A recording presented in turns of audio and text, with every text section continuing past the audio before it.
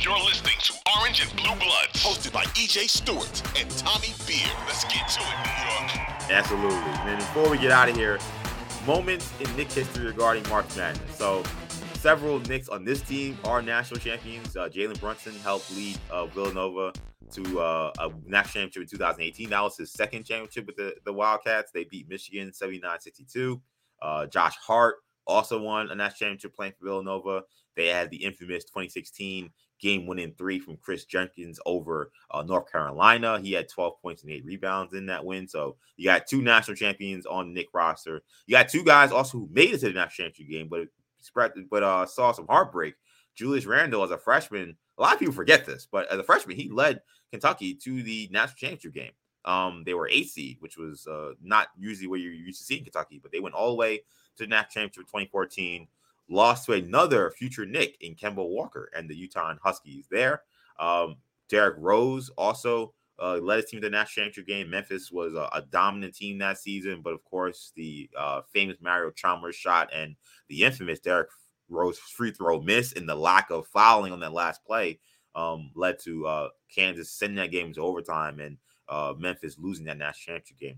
Other notable Knicks to win national titles. I don't know if this is the entire list, but I got as many as I could. Carmelo Anthony, of course, in 2003 with Syracuse. Patrick Ewing with Georgetown. Henry Bibby, one of the only guys to have an NCAA and NBA championship. Raymond Felton, Corey Brewer, and Jerry Lucas, another guy with an NBA and NCAA championship. And by the way, we mentioned coaches. We talked about Rick Pitino and Larry Brown, both former Knicks coaches, also national championship college basketball coaches. Of those memories, any quickly favorite memories from March Madness from future Knicks or former Knicks or however you look at it?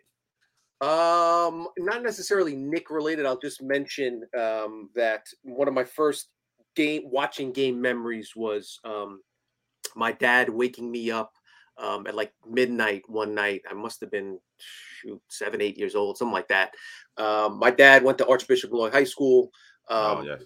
Was a big Kenny Anderson fan. So when Kenny went to Georgia Tech that one season, Brian Oliver, Dennis Scott, Lethal Weapon 3, we were invested in that club. So I fell asleep. I think they were playing like a 10:30 game, but he woke me up and we watched like the second half. So that's something that I've always enjoyed and something I hope to do with my little guy at some point. Oh yeah. I have plenty of memories of my dad watching March Madness games. It's college basketball. We have a family bracket pool every year, and it's a big deal if you win in our family. So I love March Madness. It definitely reminds me of home and reminds me of family when I think about it. For me, when I think of March Madness moments, I run to Carmelo Anthony, and to me, like Carmelo Anthony, I told you, was like one of my favorite athletes growing up, and it started at Syracuse. And even though I did not like Syracuse as a St. John's fan, so it was very conflicted, but Melo and his game and just seeing like, wow, a freshman like leading his team to a national championship is something that like we really had never seen before. And maybe that sounds like, dumb now. Be like, we'd be a freshman leading his team. Like we've seen Carly Towns and some of these other super freshman teams go far, Jaleel Okafor and Tyus Jones, but that was just like not done. Like seeing a freshman player at a time where so many guys also were going to the NBA, like Carmelo's a guy that could have went to the NBA straight out of high school. He decided to go to Syracuse, and now he's playing in a college basketball that was much different than now. You didn't have a lot of one and done guys. It was just the high school guys going to the NBA, and anybody else that's playing college basketball were guys that were there for 3-4 years. So to see a freshman go to Syracuse, play in the Big East, take his team all the way to the national championship, win a national championship, playing on a bad back. He's got tape up his back because of how messed up he was. That was a really, really memorable run. I think a lot of people who love Carmelo Anthony, they think about that Syracuse run and how it began. And for a lot of New York Knicks fans, a lot of Knicks fans are Syracuse fans as well. That's the tie that kind of links them and to Carmelo forever. So Carmelo winning that championship in 2003, definitely a big Knick memory. Of course, Patrick Ewing winning for Georgetown as well, also a big one.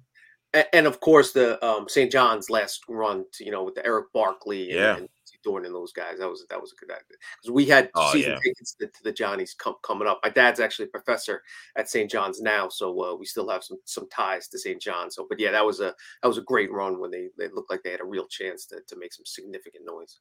Yeah, and I used to talk about teams I hate. Like I hated UConn. I also hated Ohio State of that era Yeah. because for some reason St. John's played Ohio State a lot, and they Yes. lost to them in the tournament in the Elite Eight. Yep. And I really thought St. John's was gonna win that championship that year. So like as a kid at 8 years old, 9 years old, like I was devastated. One of the worst sports losses as a fan I've ever experienced because of damn Scooney Penn and Michael Redd. Never forget those guys playing for Ohio State during that era. But great episode of Orange and Blue Bloods. That will do it though for this episode. So thank you guys for checking it out. Real quickly, I want to make sure I send out an RIP to Felton Spencer.